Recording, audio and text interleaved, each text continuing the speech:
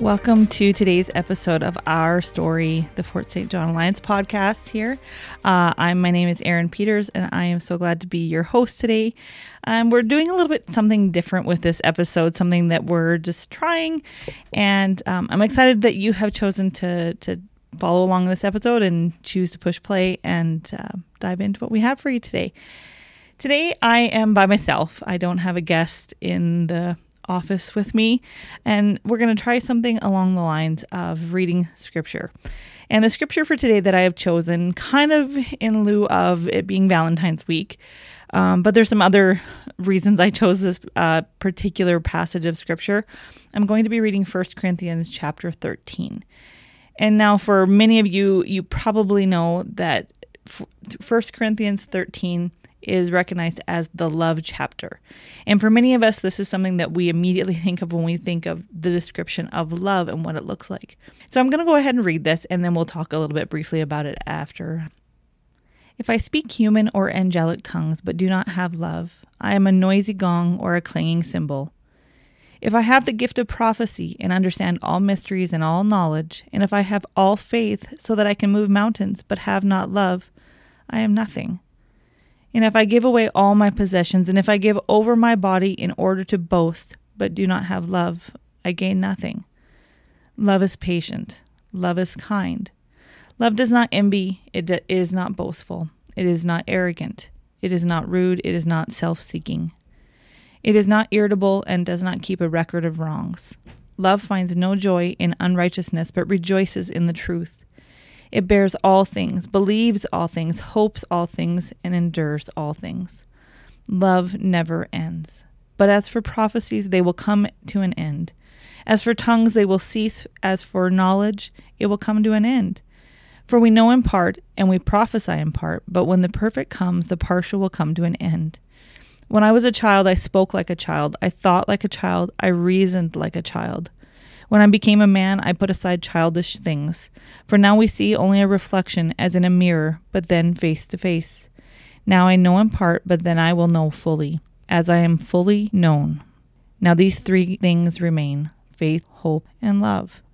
But the greatest of these is love. And so part of the reason I chose this passage, other than it being Valentine's week, is just that I think sometimes we as a society get off track as to what love looks like and what it is. And something, whenever I read this passage, I'm just so convicted by is verses 4 through 7. And they say this: love is patient, love is kind. Love does not envy. It is not boastful and not arrogant. It is not rude and not self-seeking. It is not irritable and does not keep a record of wrongs.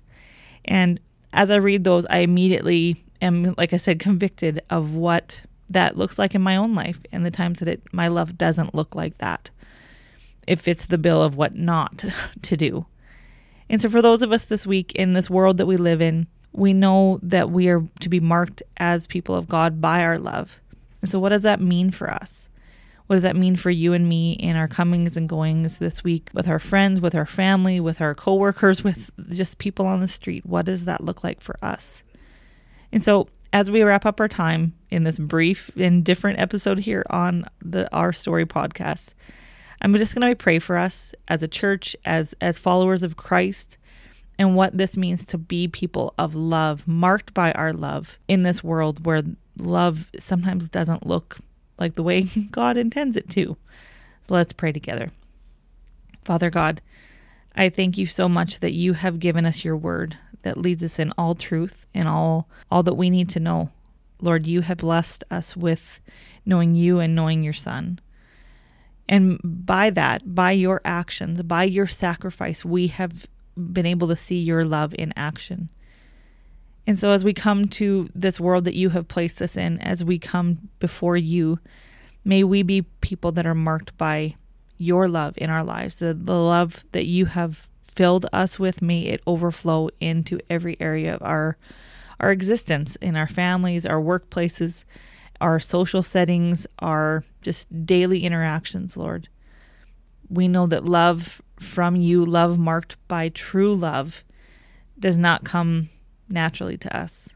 but only through your Spirit, only through your workings in our life, may we love those around us as you intend us to love them. So Lord, I just pray for our church, for us as followers of Christ, for us to live out love, true love, godly love in this way.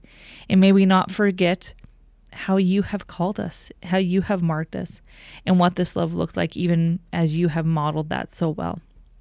So Lord, we thank you for your gift. We thank you for being able to know you and seek your face. And we thank you for the word that you have given us so clearly to point to you. And I pray this in the holy name of Jesus. Amen. So thank you, friends, for tuning in today for this little bit different episode.